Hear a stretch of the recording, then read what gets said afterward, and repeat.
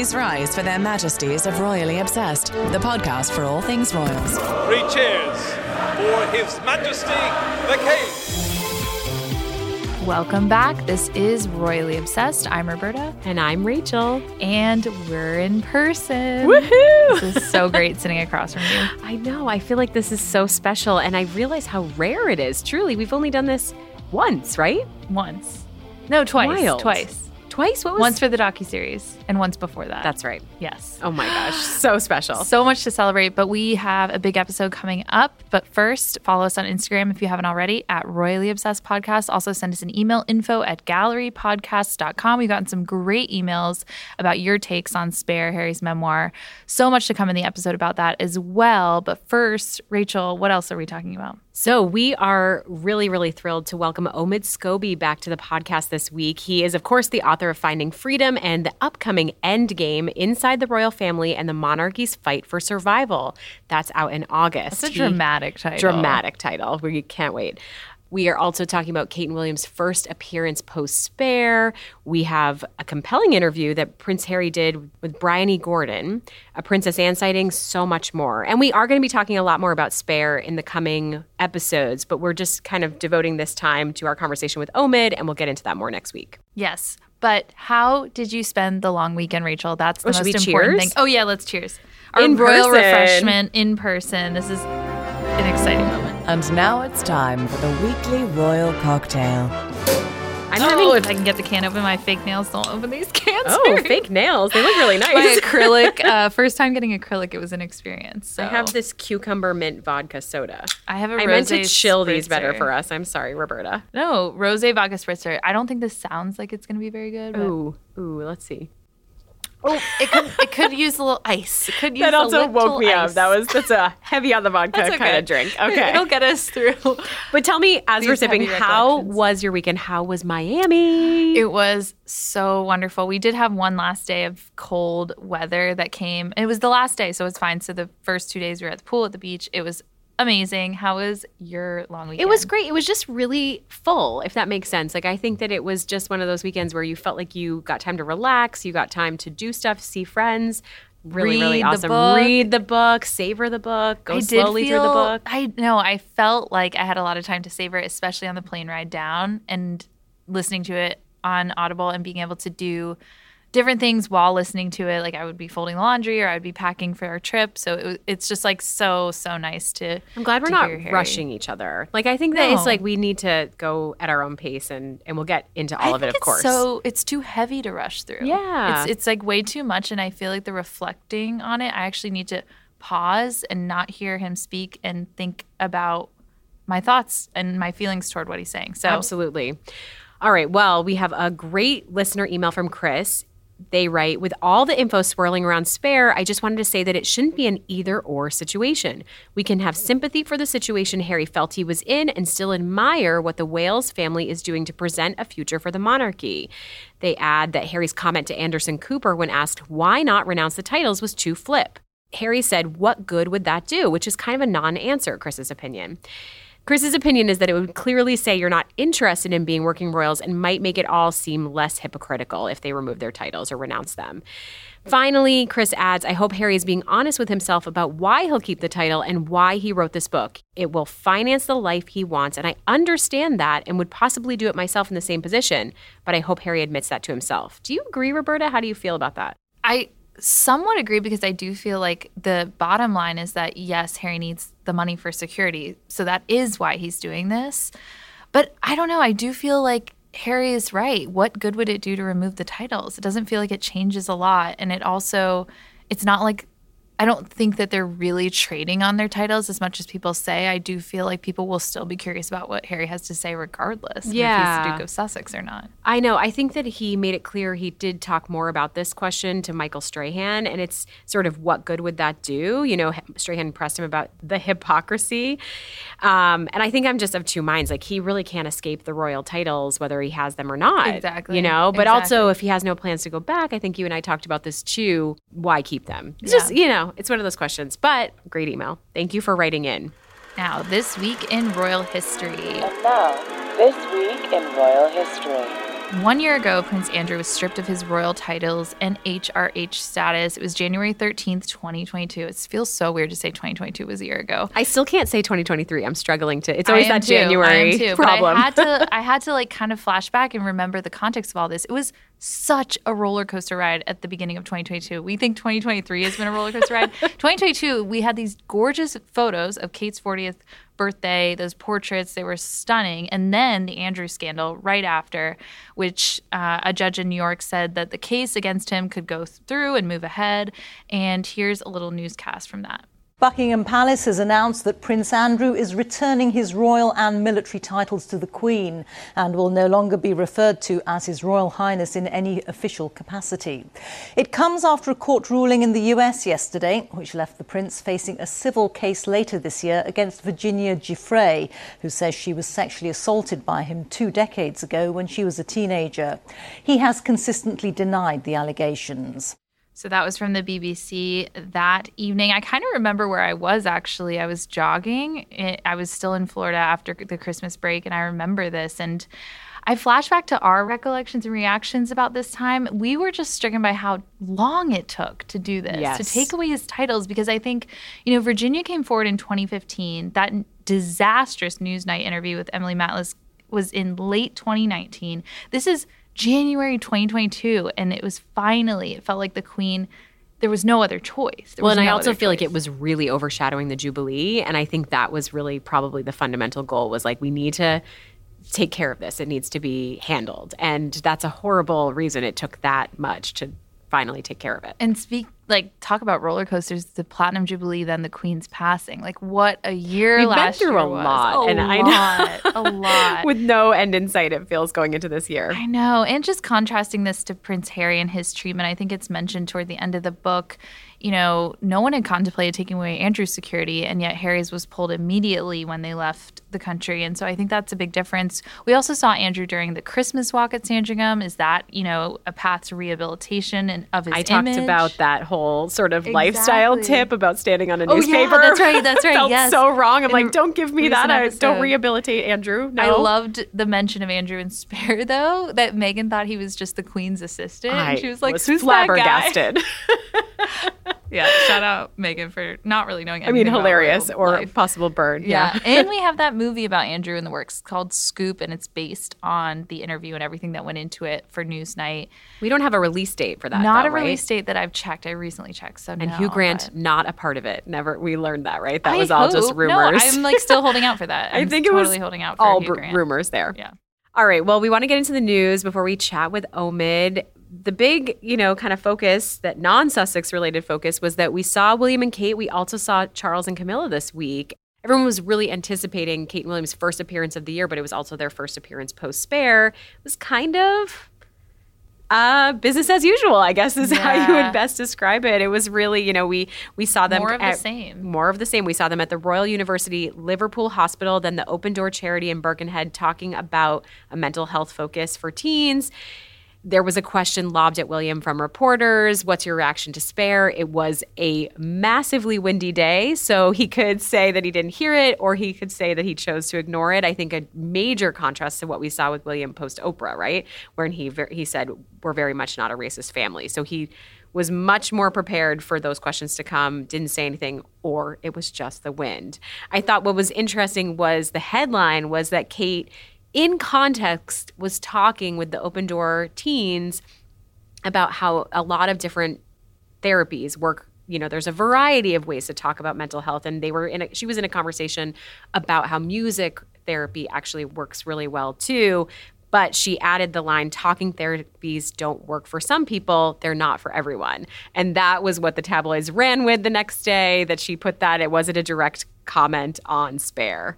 So I thought that was pretty interesting. I feel like that's so interesting in light of, we're about to talk about this right after the Wales' appearance, but Bryony Gordon's little interview with Harry, she says that Harry says that William thinks therapy is all kind of like psychobabble and stuff. So that's just like the tension between these two things is just too much. I know. And I like how Bryony talks about that was a feeling in the 80s. It's so dated. We're almost 40 years later. Like, it's a very, very real thing to talk about therapy. But I don't believe that Kate was specifically addressing it. It's like you take one quote, you take it out of context, you run with it, and it's not fair.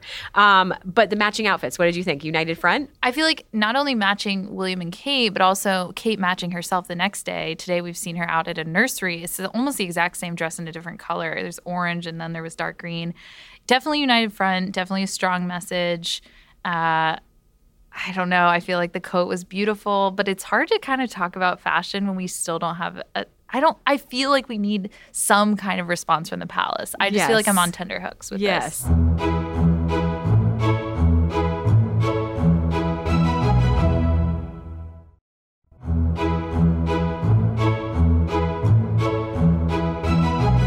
I thought it was interesting because we also, of course, saw Camilla and Charles out. I can't shake the revelations from Harry about Camilla, even if he gave a lot of context to why she's taken that approach, because that's what's been trained.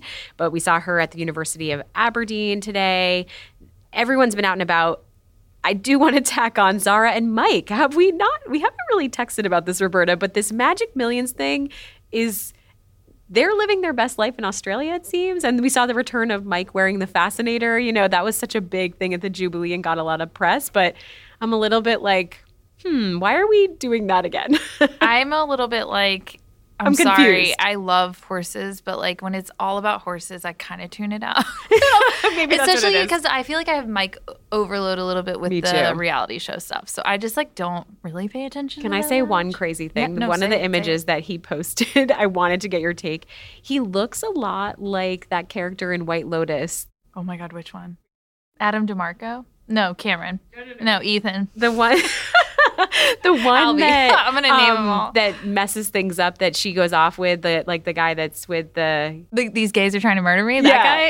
Yeah. Oh, yes. He's in Pride and Prejudice too. What's his name? But there's a picture that Mike Tyndall posted where I'm like, I just see this uncanny resemblance. Show me. And I just wanted to get your thoughts. It's just like, I don't know why. Oh my God. Wait, he does look like him. That's funny. Sorry, tangent. Okay, let's move on. Let's move on. I love White Lotus though, so we could talk about that all day. All right. Just a quick side note that this interview with Bryony Gordon in The Telegraph was published this week. So she flew to Montecito. She interviews Harry on January 7th. And it's also the launch of her Substack, which flashback to her podcast launch. The podcast is called Mad World. Harry helped launch that as well in April 2017. And she describes them as Instagram friends or working friends. So they're not super close, but they do have a working relationship. And so he invites her to his home. There's a very detailed description of their lodgings in Montecito, and it feels very The Cut-esque. She writes, "The house is a sanctuary surrounded by acres of greenery, complete with chickens, a play area, a teepee, so lovely that I find myself jokingly asking if I can move into it. I'm taken to a finca-style guest house where I find a generous spread of crudité alongside umpteen types of tea, served, of course, in the finest china. Soft music tinkles in the background. Candles flicker." Do you feel like you're back at The Cut? I do. The jam mentioned at the end where she was gifted that when she left. Okay, I was like, wow, this is a consistent thing. They have a pile of jam for journalists. I did really like the comfortability that comes across. I mean, they really have known each other, even if it's a professional working relationship. I like that she could give the context of how she felt the last time she saw Harry in January 2020 and how different his demeanor feels now and how at peace he seems. Well, and that's where her Substack, it's called Bits and Bobs with Bryony. I feel like that comes in and is so valuable because she actually does posts the full Q&A with Harry, just like the transcript of their interview to her Substack. And so I encourage everyone to read it if they, want the extra bit after they read the Telegraph interview. But the standout quote, I think that everyone's talking about, there's a few. So one is that Harry's worried one of William's kids will end up like Harry, and that's why he's doing all of this. Another is that he says, quote, "This is not about trying to collapse the monarchy. This is about trying to save them from themselves. I know I'll get crucified by numerous people for saying that." And finally, this one struck me as the most important. Harry says the book was 800 pages, cut down in half to 400.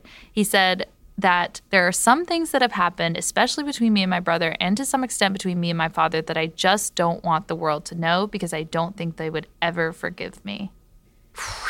Yeah. What are in those pages? We need to know. Yeah, it's just fascinating to hear him say that because, we feel like the altercation info was really, really hard to read and process with our kind of we like the Waleses, we like the Sussexes. It's hard to not feel something when you read that. And so to know that Harry did censor himself, it's a little bit staggering. And is that him holding a gun to the royal family side? Because that doesn't feel like this has gotten him anywhere in terms of he wants reconciliation, but he writes a book, and that is obviously the most egregious thing he could do in this family is write a book about them. And yet it felt empty threat like, or maybe not an empty threat. Yeah, I mean, he says what I'd really like is some accountability and apology to my wife. So he spells out his terms, and so far there's been no one coming to the table from the other side.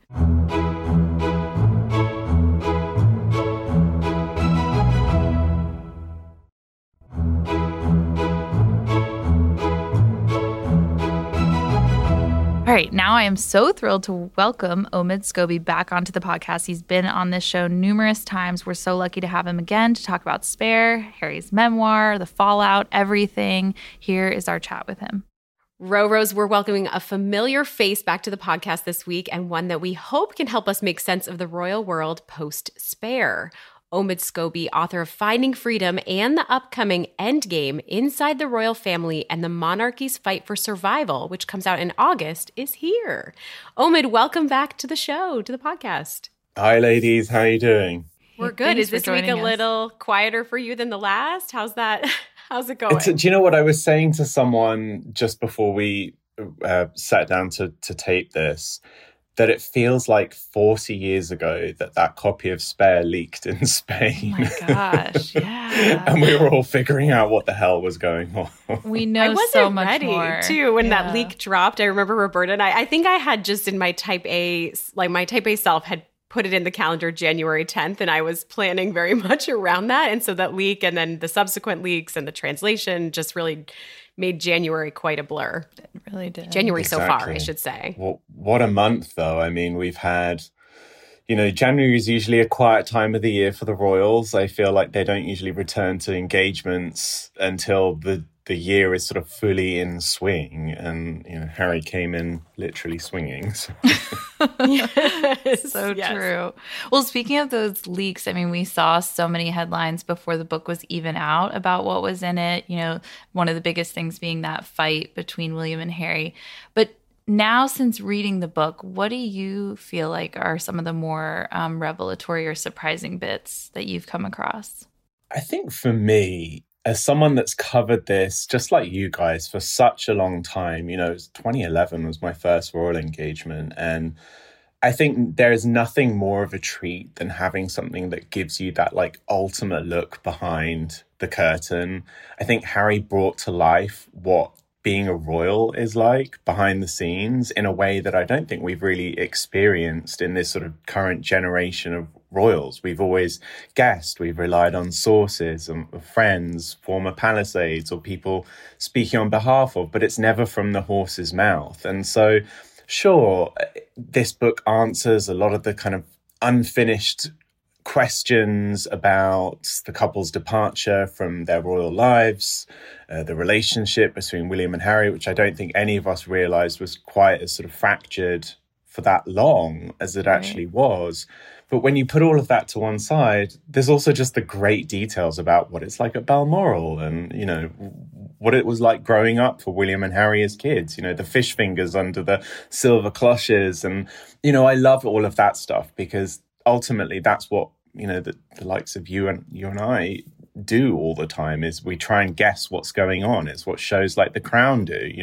They bring it to life using materials that are already in the public domain. But for once, we actually have it on the record from a member of the royal family. And I think that with all the hysteria and the pearl clutching and in the tabloids, we've kind of forgotten how much of a treat this moment actually is. Yeah, that's so true. It feels like sometimes the more mundane the detail, the more interesting it is to you or I because we're so in the weeds with it all the time. I love that. Yeah. I know. I feel like even just the Queen Victoria statue that William and Harry, he mentions they bow to at Balmoral when they walk by, that was right at the beginning of the book. But I feel like that's something that sticks out. It's just such a delightful bit of specificity, and that visualization is, for royal watchers, just really, really powerful. for all of the sort of conversations that we've heard and had about whether Harry attacked his family or, you know, how he's sort of portraying them in the book, and I think a lot of people felt that it was quite unfair, you know, to reveal so much about his family members.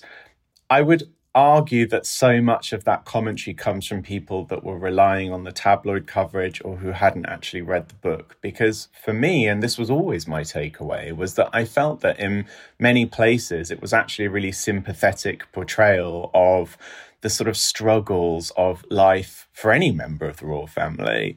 And I think, you know, when you look at Charles's portrayal in the book, for example, I think Harry really paints a portrait of him in a very sympathetic light. It's this sort of misunderstood man with this creature of sort of funny habits, his bath time routines and taking his teddy bear around the world. But that speaks to so much of Charles's life that we already knew about, his sort of unfinished childhood that he himself spoke about when he sat down with Jonathan Dimbleby for a very similar kind of warts and all book. And, you know, I think, if anything, it was a book that I think Spare has a great deal of heart. I think it paints a really sad picture of what the reality of those relationships are like between Harry and his family members now, but it also helps us understand why they have become like that. I don't think Harry is always pointing the finger at the family members themselves.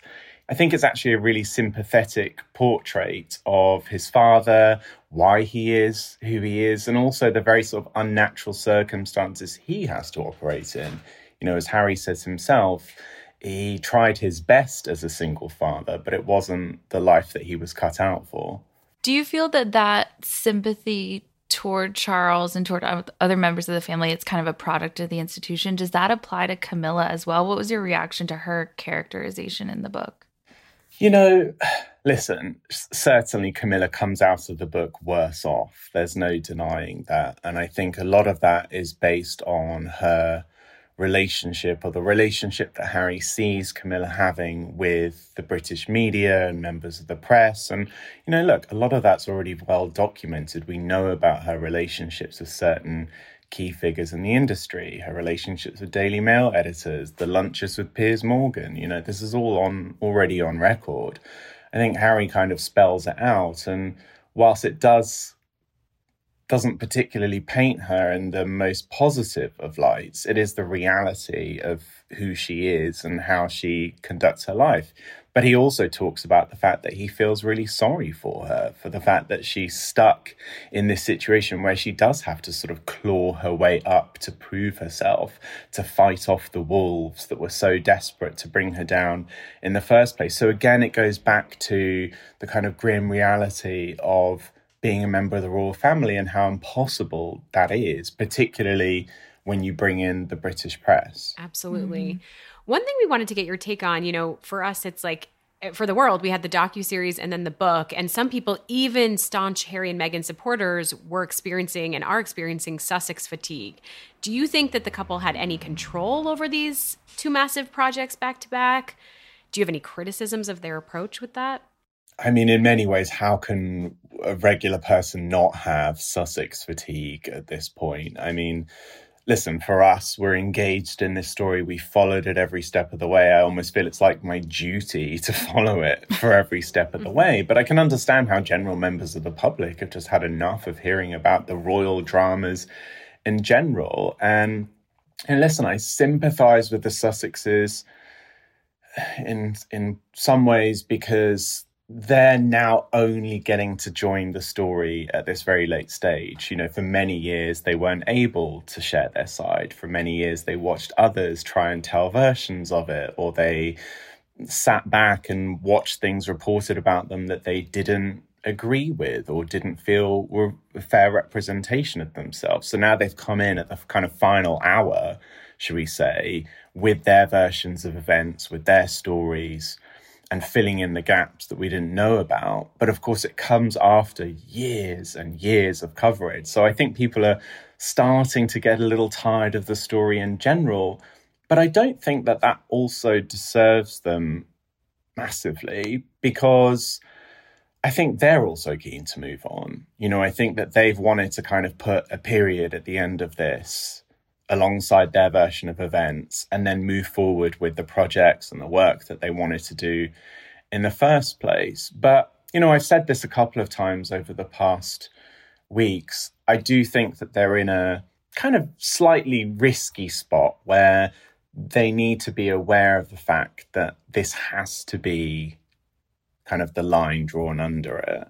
Otherwise, I think people will start to feel, even the most staunchest of supporters will start to feel a frustration at not seeing the couple move forwards or find that happiness that they talk about, or to not feel the anger that Harry says he doesn't feel anymore. Well, let's see that.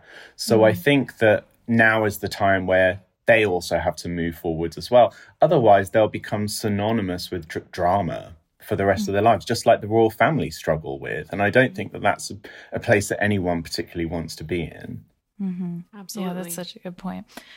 And one of the biggest criticisms about them is the fact that Harry constantly craves privacy, and he's been subjected to so much from the press for so much of his life that he just wants privacy. But yet in his book, he shares, private conversations with family members or text exchanges. Do you feel like he crossed a line, or what are your thoughts there? It's a tricky one. I think, listen, if I gave that much away about my family, I think they probably would not be talking to me for some time, even if there was no sort of rocky history in the past. I think people do genuinely want to protect their privacy, particularly royals who have so little to keep for themselves anyway. But I also see Harry as someone that for 38 years, the most private details about his life, and as we hear in the book, the time his schoolmates shave his head, it ends up front page news in the Mirror. Like, not one moment, even as a child, was kept sacred. And so for him, it's lost that same meaning that I think that it has for us. For him, it's now a point of like, all right, you want to talk about the injury I had at school? Let me tell you how I got it. You want to talk about my endowment? Let me tell you what it actually is. Cool. Yes. All the ways people described it was, I guess, a bright spot of the last week. Hilarious. I remember a time where, in my early days of my background's entertainment news, and so I was forever at events and clubs in London, and I had no connection to the royal story. I didn't cover it, wasn't interested in it. I was often out at the same places as Prince Harry, and so I would see him at places, and actually, quite honestly, at the time it was an eye roll, because when Harry was there, it meant there was less space in the VIP area, or you couldn't go to the bathroom every time you wanted to, because when he went, it would be completely closed off. Small stuff like that.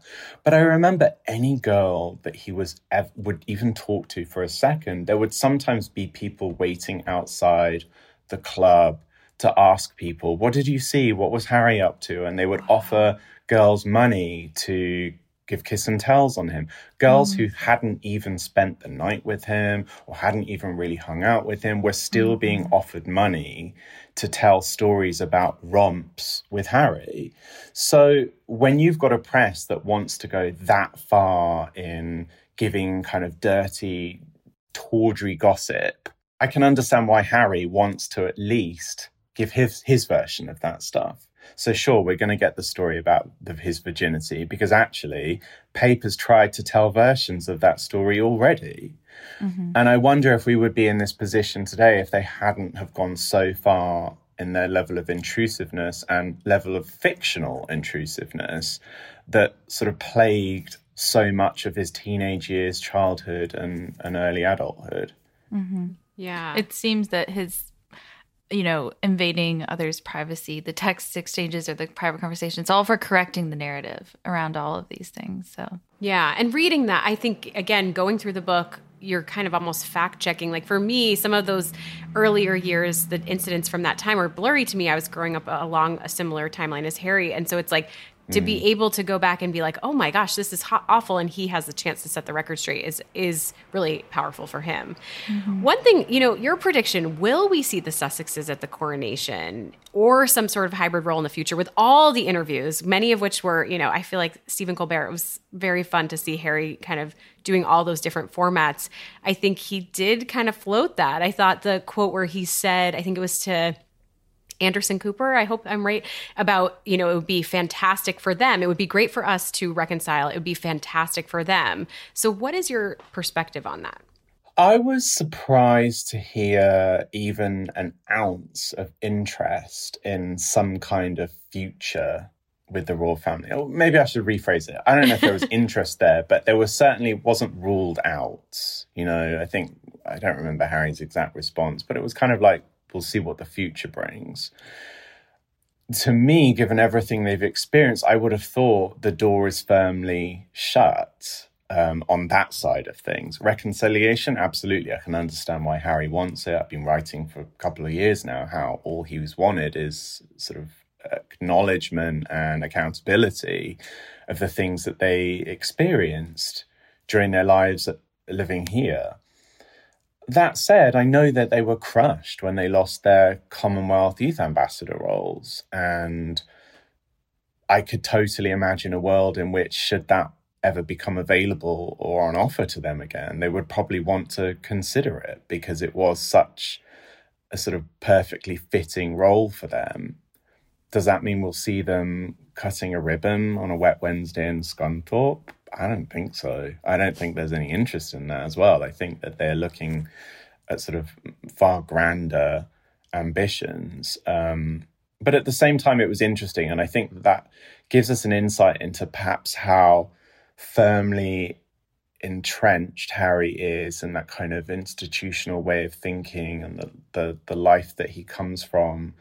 It's clearly harder than I thought for him to fully detach himself from it because it is so much part of his identity. I'm curious to know if Meghan feels the same way, but I doubt we'll ever hear her talk on that subject anytime soon.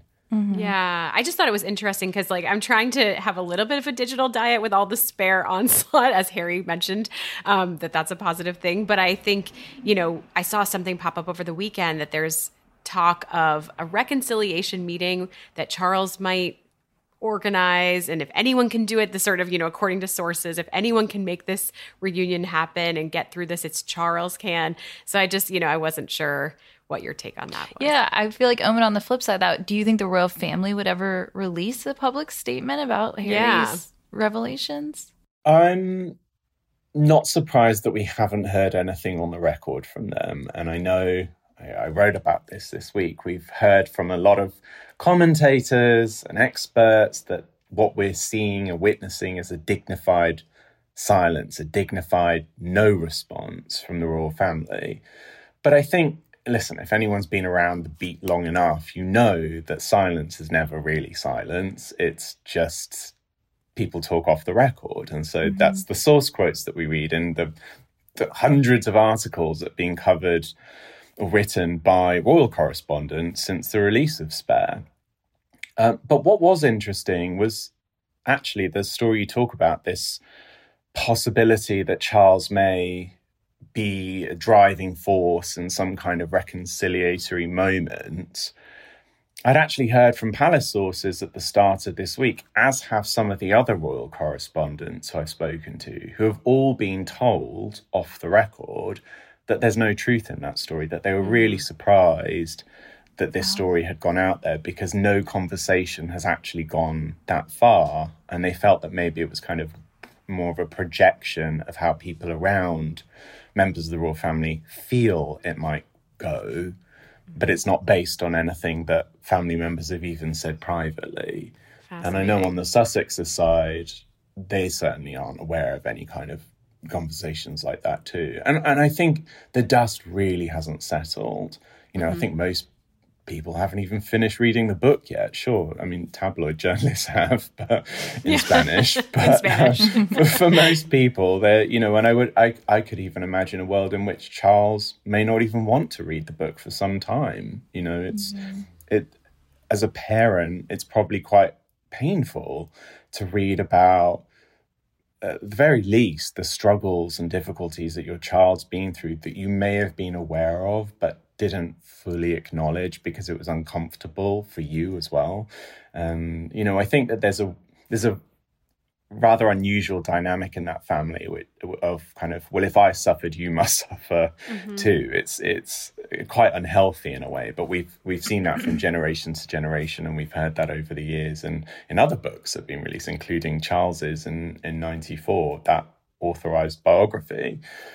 And I would imagine that this moment may be a bit of a wake-up call for some of the family members reading this, but I also think that people will remain incensed with Harry for doing this for some time. And I thought it was almost kind of a rose-tinted wish of Harry's to want reconciliation to happen so soon after this book, because I think that tempers need to fray and calm down. And I think just the very act of doing the book is enough to kind of see that red mist that Harry talks about, probably in the eyes of most of the family members right now. Yeah. Yeah, for now it seems those reconciliation reports are all wishful thinking. But this all feels like the perfect segue into your next book, Omid. What can you share about Endgame, out August 1st of this year? That's a very good question. There is nothing easy about writing a book on a story that keeps on moving. This book started in the Elizabethan era. We're now in the Carolean era.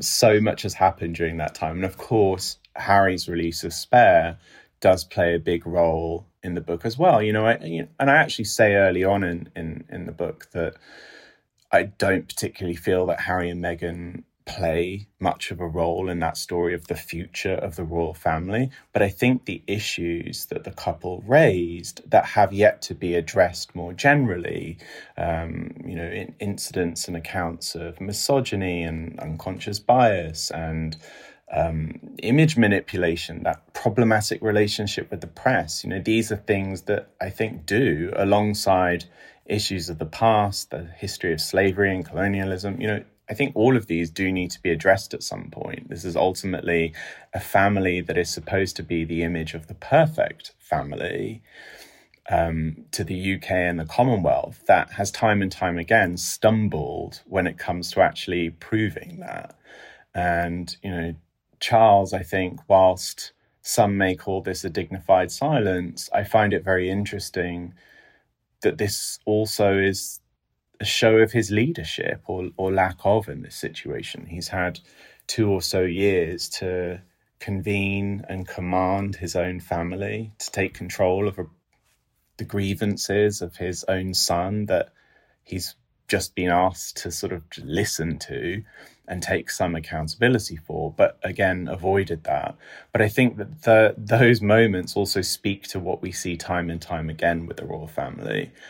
I think a lot of people assume that Endgame, and me even calling it that, is me declaring that there's some kind of gruesome end on the horizon.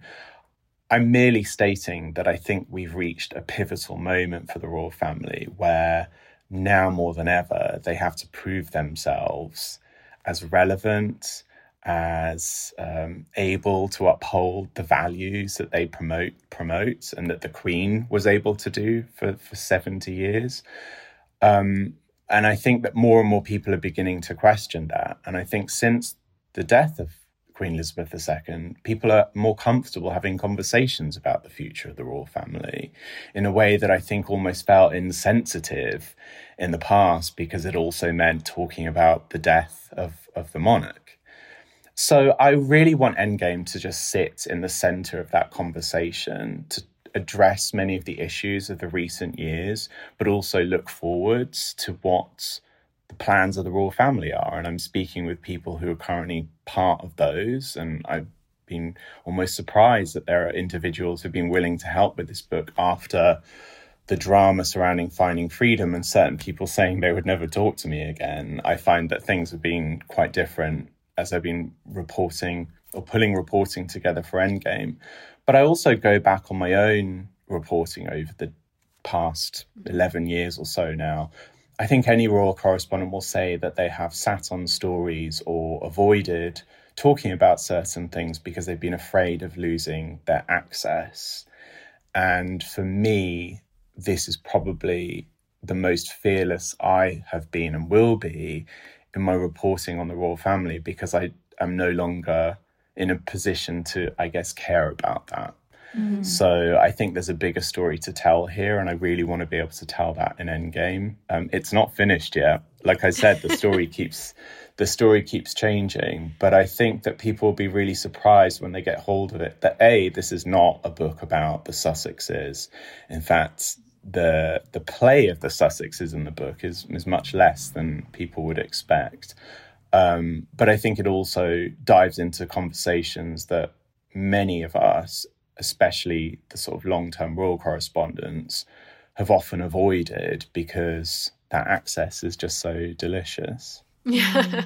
Well, that's honestly a great transition into the question we wanted to kind of wrap up with, is that, we are an audience. This podcast, we're very royally obsessed. We've followed it for a long time. We're very invested. We root for the monarchy, but we're also rooting for Harry and Meghan. And there's this conflict, internally. I think this world post-Queen and post-Spare, do you have advice for royal watchers going forward? It sounds like a lot of it is captured in the book. I wish, and this is really a wish, that we were in a space where it was possible to show empathy towards a couple that have clearly been through a hell of a lot, and some things have been incredibly unfair. Not all of it, but certainly a lot. And at the same time, also sympathize with a royal family that's trying to continue and live in impossible circumstances, and to try and understand the situations that both face, and to realize that this doesn't need to be a part of any kind of culture war, that it is possible to exist and follow both and be interested in both sides. And I hate even calling them sides, but ultimately that is what it is, without being a traitor to one or the other. I can't, listen, I'm sure you guys see it as well. I can't even share a story about the Sussexes without being told by 1,000 people that I'm on their payroll. The reality is firstly, Sussex content performs much better than most other royal content. So you will find that is the majority of what is out there. It is what, however many years ago, I decided that I would focus on, because it was most interesting to me, in the same way that there are royal correspondents who have chosen to focus on the Cambridges, or royal correspondents who have chosen to focus on Camilla or Charles. Everyone has a niche within the royal space. For me, it was the Sussexes. Obviously, so much has changed since then, but I think that people read far too much into these sort of allegiances that they think are there. We're in a really interesting time, I think. We have not, firstly, just had a book that probably we won't see the likes of for another 3 decades or so. So let's not forget how incredible that is, just in terms of the royal story in general. But I also think let's not ignore the very real issues that the royal family face today. I think that they do an incredible job in so many ways of representing Britain on the world stage, and really sort of having that ability, or at least with the Queen, that ability to bring together and unify people in a country at a time where we are so fractured. But I think that doesn't necessarily exist in the same way anymore since Charles took the throne. And I think that's one of the big problems that the royal family face today, is that how can they become that unifying force again? Because at the moment it feels like they have become part of the sort of culture war that we're in, that kind of like the right wing versus the woke, and I hate all of that. I know, we do too. And I think it's funny you mentioned empathy. That is my word for 2023. I think it from the docuseries where Meghan was like, choose a word, and I adopted that. And I was like, I just feel like across the board, we all need to have a little bit more empathy for all the different sides and all the players in the game. Yeah, for sure. Well, we cannot wait to hear more about Endgame, your book, Omid. We're so grateful that you came on the podcast again. Thank you so much for joining us. And we will talk soon. Thank you so much. Thank you.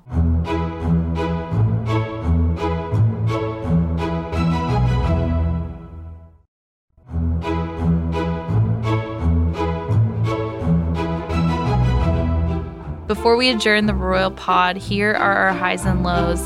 It's time for the royal highs and lows. There's a lot to be upset about in the book. There's a lot of allegations. But one thing I can't get over is this from part 3, chapter 35. I'm going to play it for you, Rachel. Meg packed up her house, gave up her role in Suits. After 7 seasons.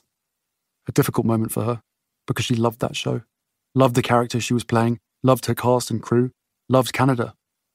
On the other hand, life there had become untenable, especially on set.